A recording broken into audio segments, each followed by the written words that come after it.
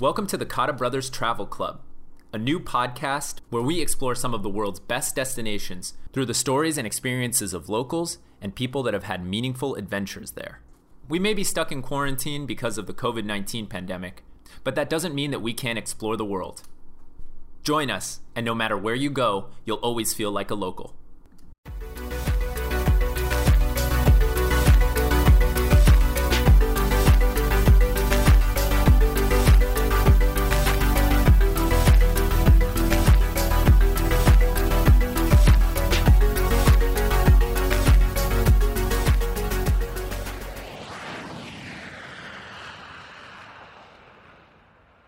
Hey everyone, welcome to the Cotta Brothers Travel Club. I'm your co-host Jared Cotta. And I'm your co-host Brendan Cotta. And this is a new podcast that we're rolling out right now.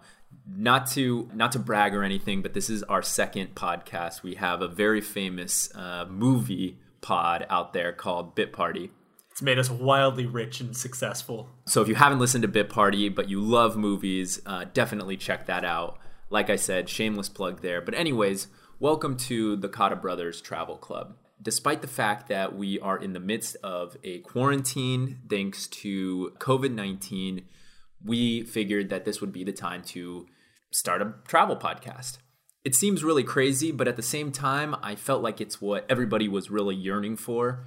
And me personally, I just need this to get a little bit of an escape since we have been in our apartment for about a month now. We've canceled a good amount of travel plans to accommodate our quarantine, but it gives us a good opportunity to create some content about something that we're both, I think, really passionate about. Exactly, and I have always said that you have to find a way to turn your hobbies into content in some way or another. I know that sounds a little pretentious, but at the same time, it's fun to share, and I have this passion for travel, you have this passion for travel, and we have friends that live all over the world. Yeah. So in a weird way, this pandemic has inspired us to not only create this podcast, but to reach out to our friends and our family that are in really cool destinations and learn a little bit more about what their life is like, but also for the audience, give them some tips and tricks so that they can always feel like a local once they're able to start traveling again. I think it's no exaggeration to say that this podcast is just as much for us as it is for anyone else listening. Mm-hmm. The places that we're going to be talking about aren't necessarily places that we've even been to. So we're getting just as much, we're learning so much about these places and the experiences of the interesting people living there just by making it. I think that travel is that topic that almost everybody can relate to. And the fact that each individual person has their own favorite travel story. That's another thing that we want to get out of this podcast. So not only looking at the local perspective, but also interviewing some people that have had a really meaningful experience or really fun experience or really drunk experience in destinations that hopefully we'll be able to travel to pretty soon. You're obviously a very seasoned traveler, and having traveled with you before, you're excellent at making itineraries. Something that I was curious about and wanted to talk about in this pilot episode was what would you like out of a travel podcast? What would help someone like you who really loves the process of putting together step by step a really thorough trip? That's a great question. I want to go back a little bit to kind of like the idea of building content out of your travel plans or the idea of what a really good travel story is. And it kind of, one of the other motivations for doing travel content is like this infatuation that I had always had with Anthony Bourdain. Mm-hmm. And obviously he was an incredible individual who sadly took his own life.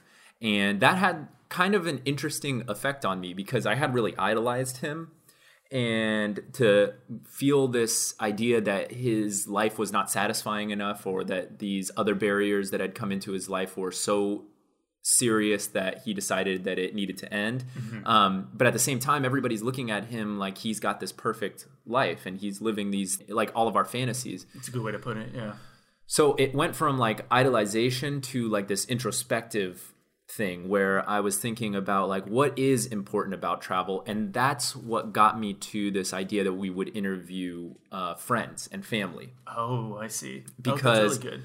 I think that there is something to the idea of hearing a recommendation from someone you trust or someone you care about, and knowing that their idea of a fun time is sort of in line with what yours is. So I think that what's cool about what we want to ask our friends that are in these different destinations is, I want to know about the food and the drinks. I want to know about the culture, like the museums and the sites and architecture. And I want to know, like, can I go on a hike or something? I want to know those things, yes. But I also want to know, like, what's their best night there, or what does a day look like for them, so that when I'm, like I said, when I'm in these locations, I do feel like a local, but not in that like underbelly gruff way that Anthony Bourdain did. Like I'm doing it with somebody that I care about. Interesting. Oh yeah, that's a very good way to put it. Having a sense of connection. Mm-hmm. Something that I wanted to get out of this podcast also touches on Anthony Bourdain.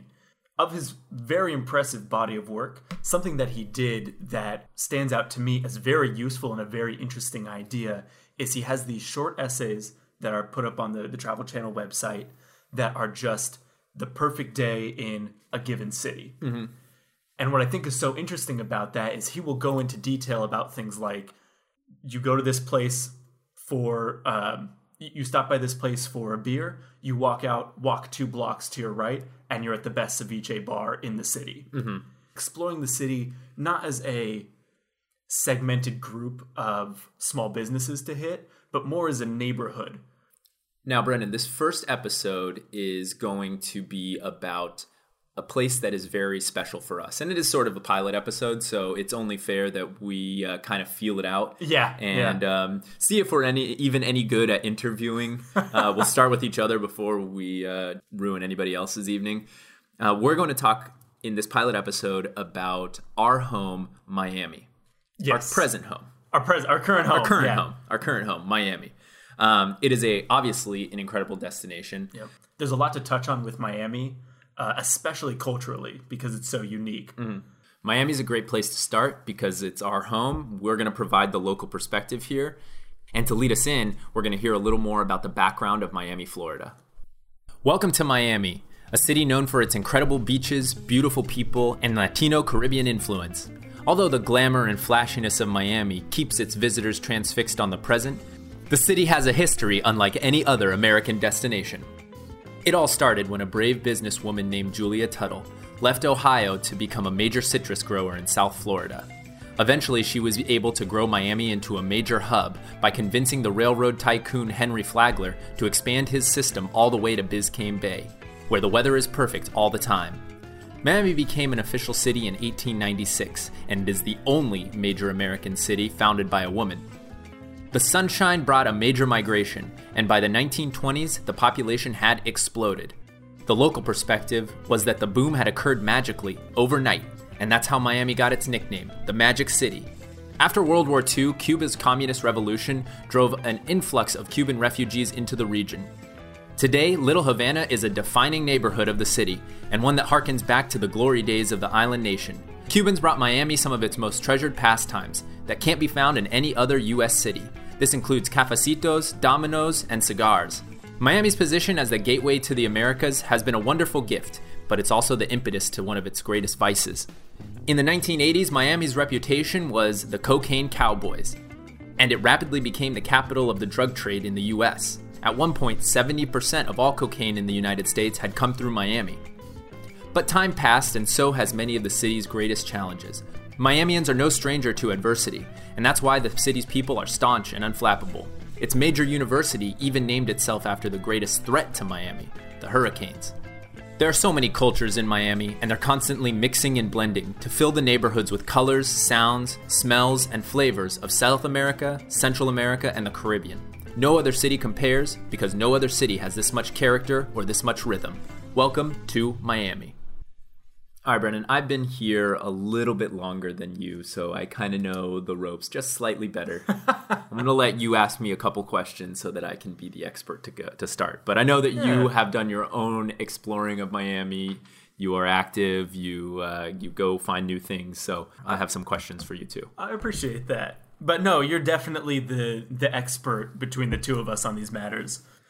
So why don't you first just start us off with talking about what brought you to the city and how long you've been here. I've been in Miami for almost 6 years now. And I moved here at a time in my life when I was kind of uncertain what I wanted to do next. It seems like kind of the craziest possible place to decide to go, especially coming from like San Diego, where my whole family was, and just being like, okay, well, I'm going to pick up everything and I'm going to start my master's program at the University of Miami in Florida. It was and it wasn't a very tough decision at the time. Interesting. What drew me to Miami specifically was I was interested in public health, and what's unique about Miami and also kind of in some ways sad about Miami is that there is a very thin line between very affluent communities and very poor communities. And there's a lot of people that are living under the poverty levels here, and a lot of neighborhoods of immigrants that are escaping some pretty severe scenarios in their home countries. But because of that, there's a lot of unique public health challenges, and that was appealing to me because I could live in a place like Brickell in downtown Miami, but I could do community work and service in areas that really needed the help. So that's what brought me here, and I wasn't sure how I was going to adapt to it, but I feel like I did a pretty good job. Interesting. Yeah, no, definitely. And it seems like it has what you were looking for. Yeah, absolutely. You've been here for a long time now. You said 6 years, which is a significant amount of time. What made you fall in love with the city? What made you decide to stay here after you got your master's degree and not move somewhere else? After I finished school, a lot of my friends were leaving, either back to California or DC or other places. And that was a moment for me where I felt like I'm just not done with Miami yet. Especially because you live a very different life as a poor university student than you do with a real job and the ability to explore and just like that extra level of confidence knowing that you have a disposable income. I was already very much falling in love with Miami just because of the diversity of the culture that's here. It's not for everybody, but there is something almost comforting about how kind of brash it is. I don't know. It's hard to explain for me. I think that at the end of the day, what it was this feeling of everything always being different, always changing, but you have the beach there, you have the beautiful weather. There's so much to do and experience, and it is the gateway to South and Central America, and I was just like dying to explore that more. And so, like I said, I just wasn't done with this place yet. And through those experiences, I really do love it in South Florida. That's really interesting. And it is hard to explain, but Miami has such a strong presence that I know exactly what you mean by, when you're ready for that to be out of your life, and when you're not. You mentioned a lot of the cultural makeup of Miami.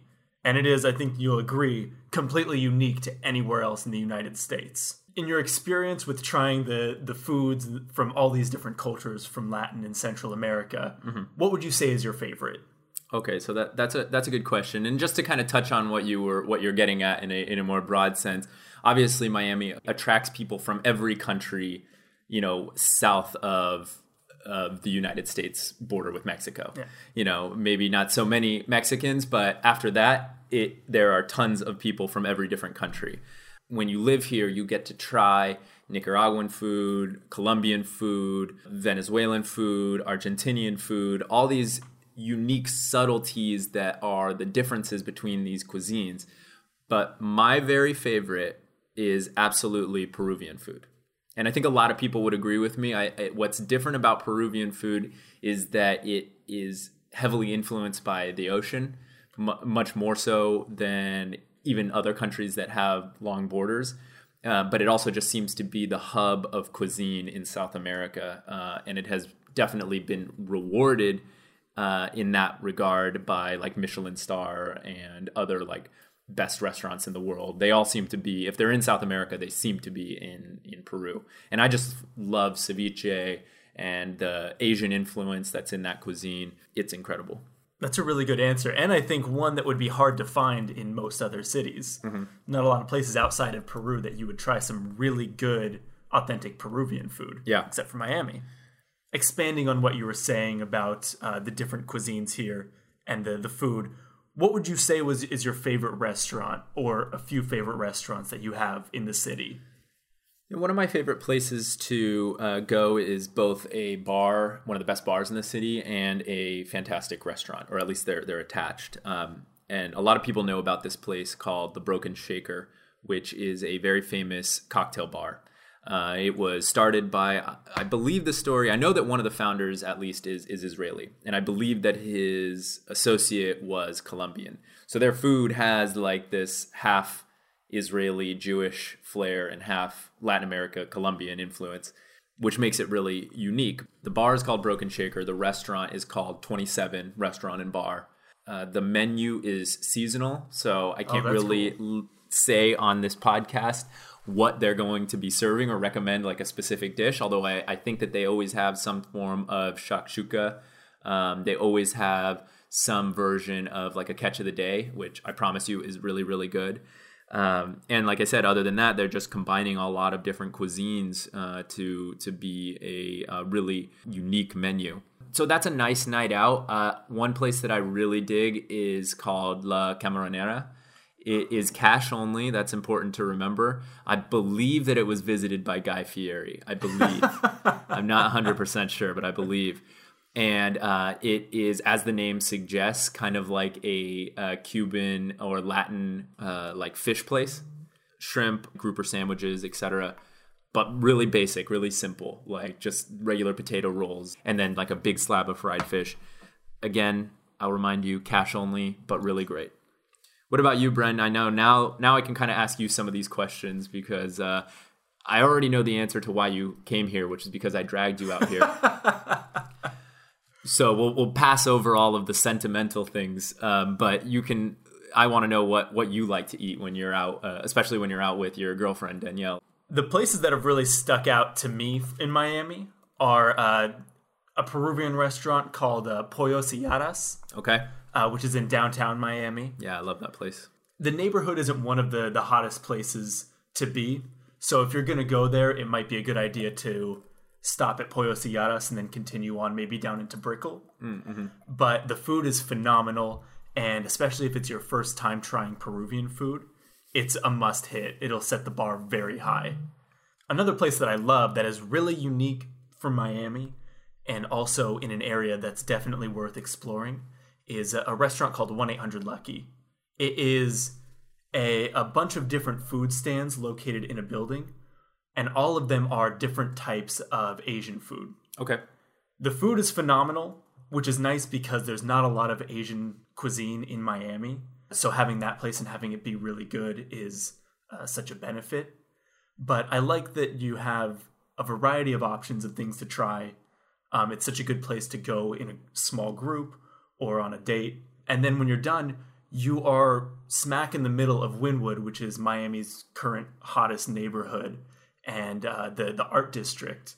So it opens up a lot of possibilities once you're done at 1-800-Lucky.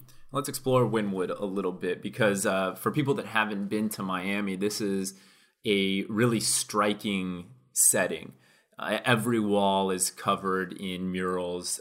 There is live art going on, musicians kind of on the street. I'm waiting for them to close the road. I mean, they just need to close 2nd Avenue and just let it be a walking area because it is just slammed every weekend when we're not in quarantine.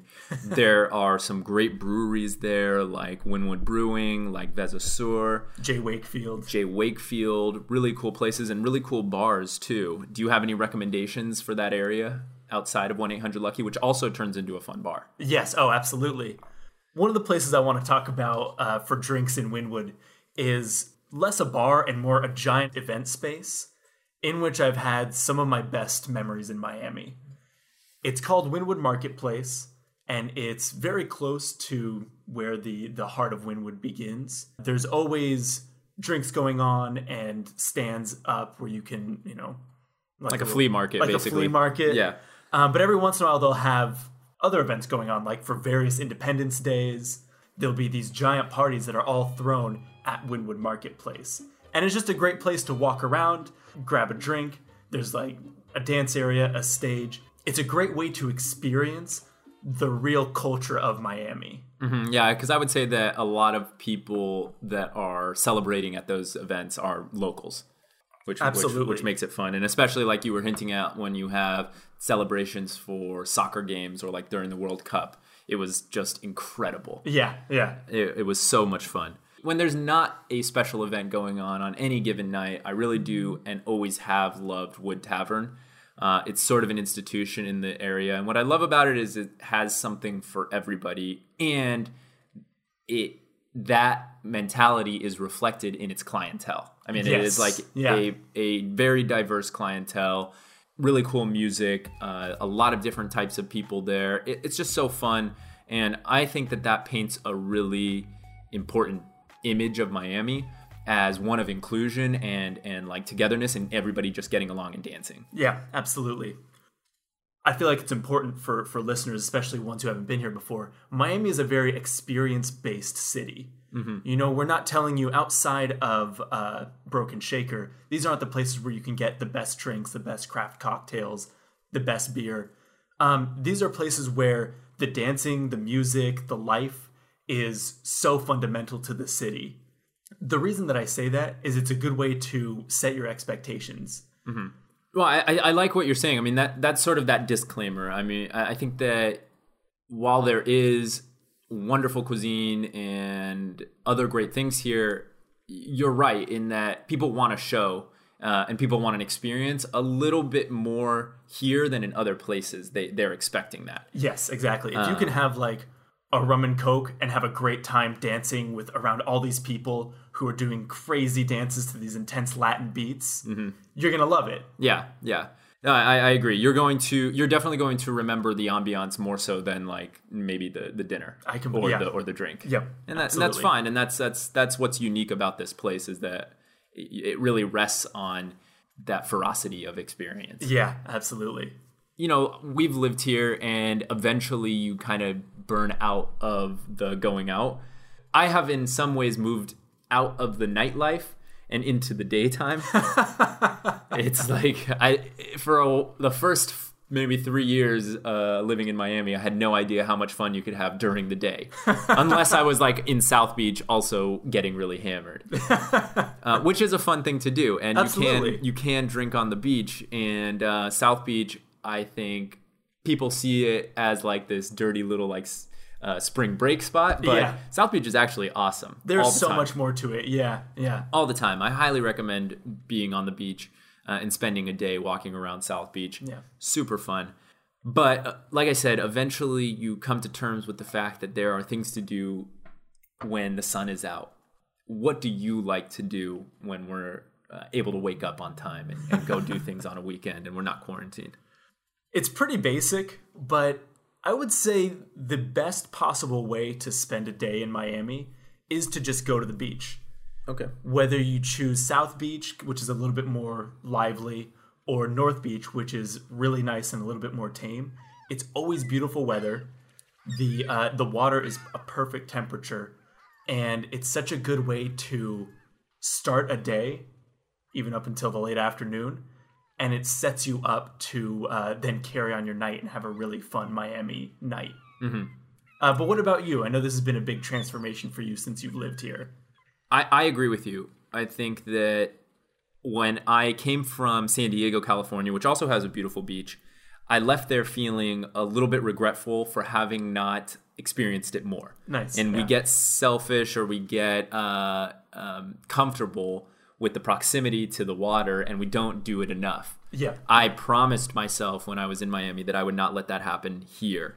And so I feel very comfortable saying that I've been to the beach a ton of times. I have a dope beach setup. I have an awesome tent, big cooler. Like I'm going to invest in that time because that is like a free thing that you can always just do.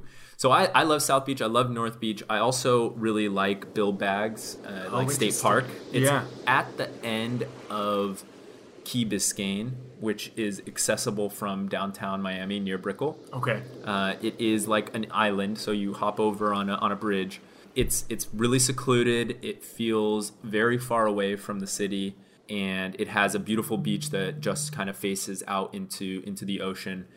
I really like that area. So Bill Baggs State Park, really cool. Otherwise, if you're just looking to get rowdy and have a good time, any beach in Miami is perfect. Any beach. Yeah. Something I wanted to bring up is you will be able to find boozy brunches here. They are available, but they will ruin your night, and Miami never sleeps.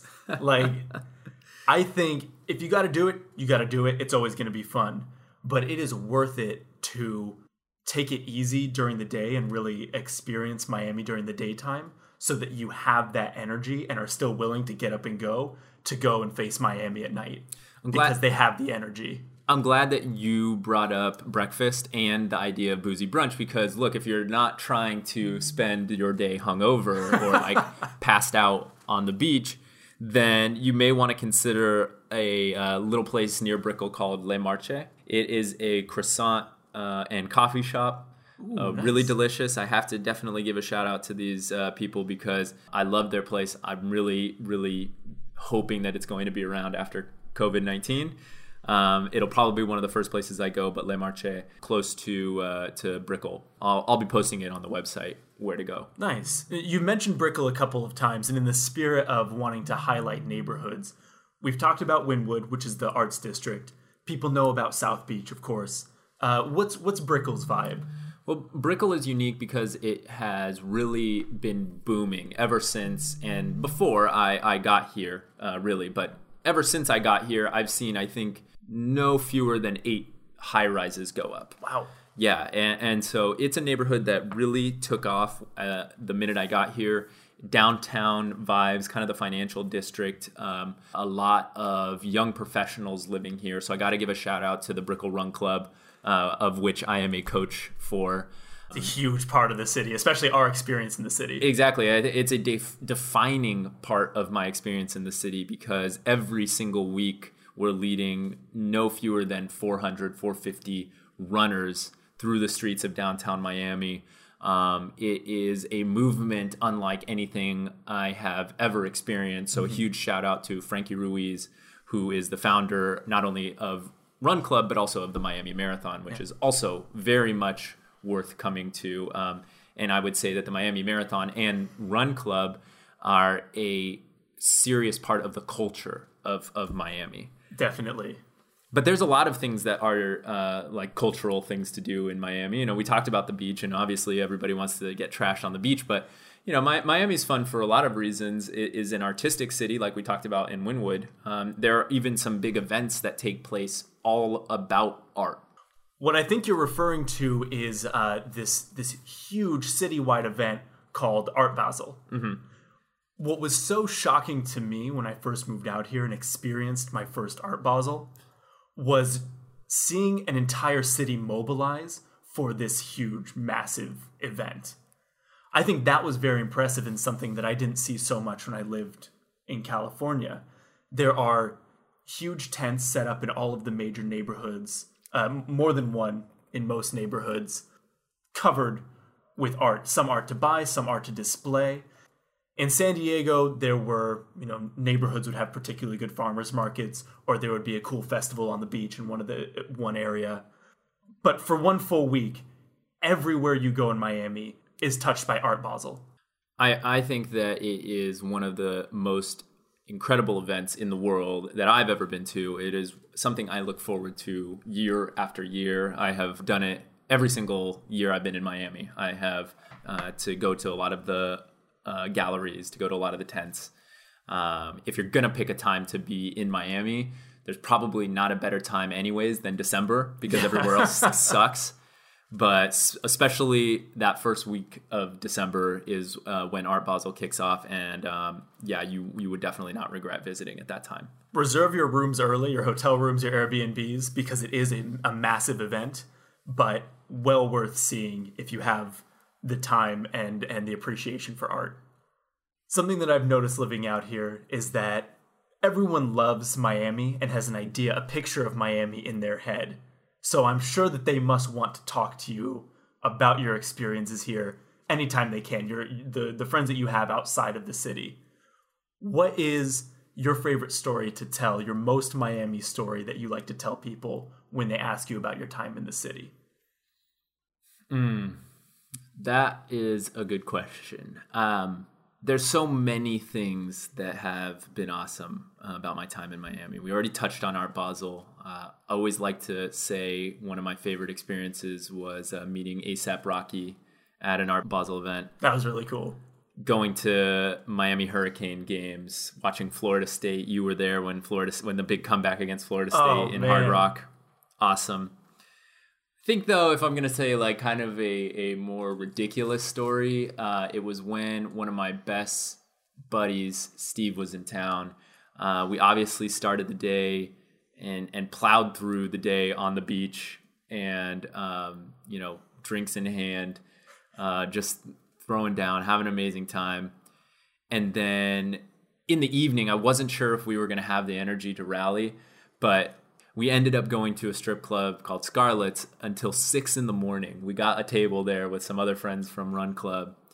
And just like every travel experience that I have with Steve is extremely memorable, but that one in particular was amazing. I think that to turn it around and also make it a little bit more wholesome, one of my other best days in Miami was when, again, Steve was in town, but also one of my other best friends, Johnny, was in town. And we spent all day on a boat.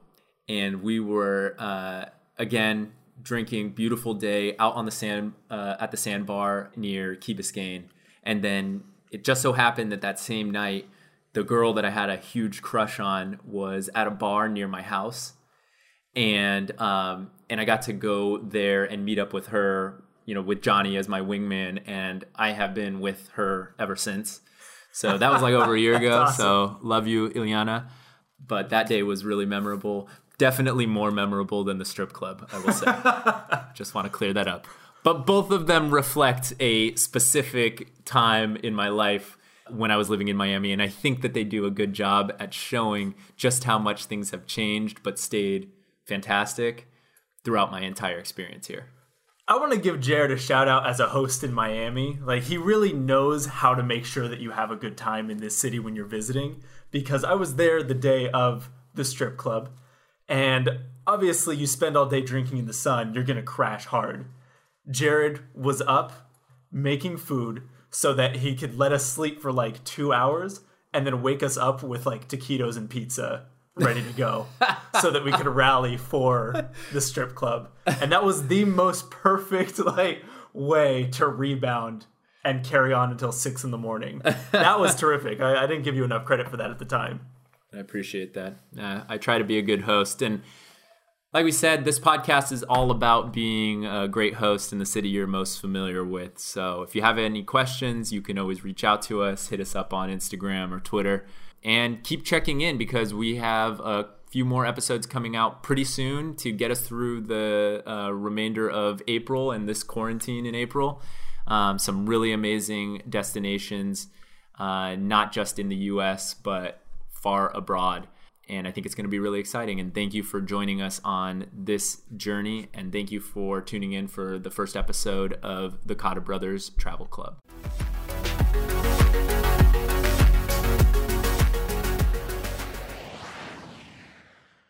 Thank you for listening to the Cotta Brothers Travel Club. Don't forget to hit the subscribe button if you're on Apple Podcasts, or the follow button if you're listening on Spotify. That way you can be notified when new episodes drop. You can follow us on Twitter and Instagram at CottaBros_Travel Club. We're always looking for new content, and everyone has a story worth telling. If you want to share something, email us at CottaBrosTravelClub@gmail.com. No underscore on the email address. Finally, we know these are difficult times, but you're not alone. This podcast was our outlet, and so is the support of our friends and family that are helping us to make it. However, if you're feeling lost or depressed and don't have anyone to talk to, email us or DM us on social. Even if it's not about travel, we're still here to chat. If we all work together, we'll be back to adventuring soon. See you next time.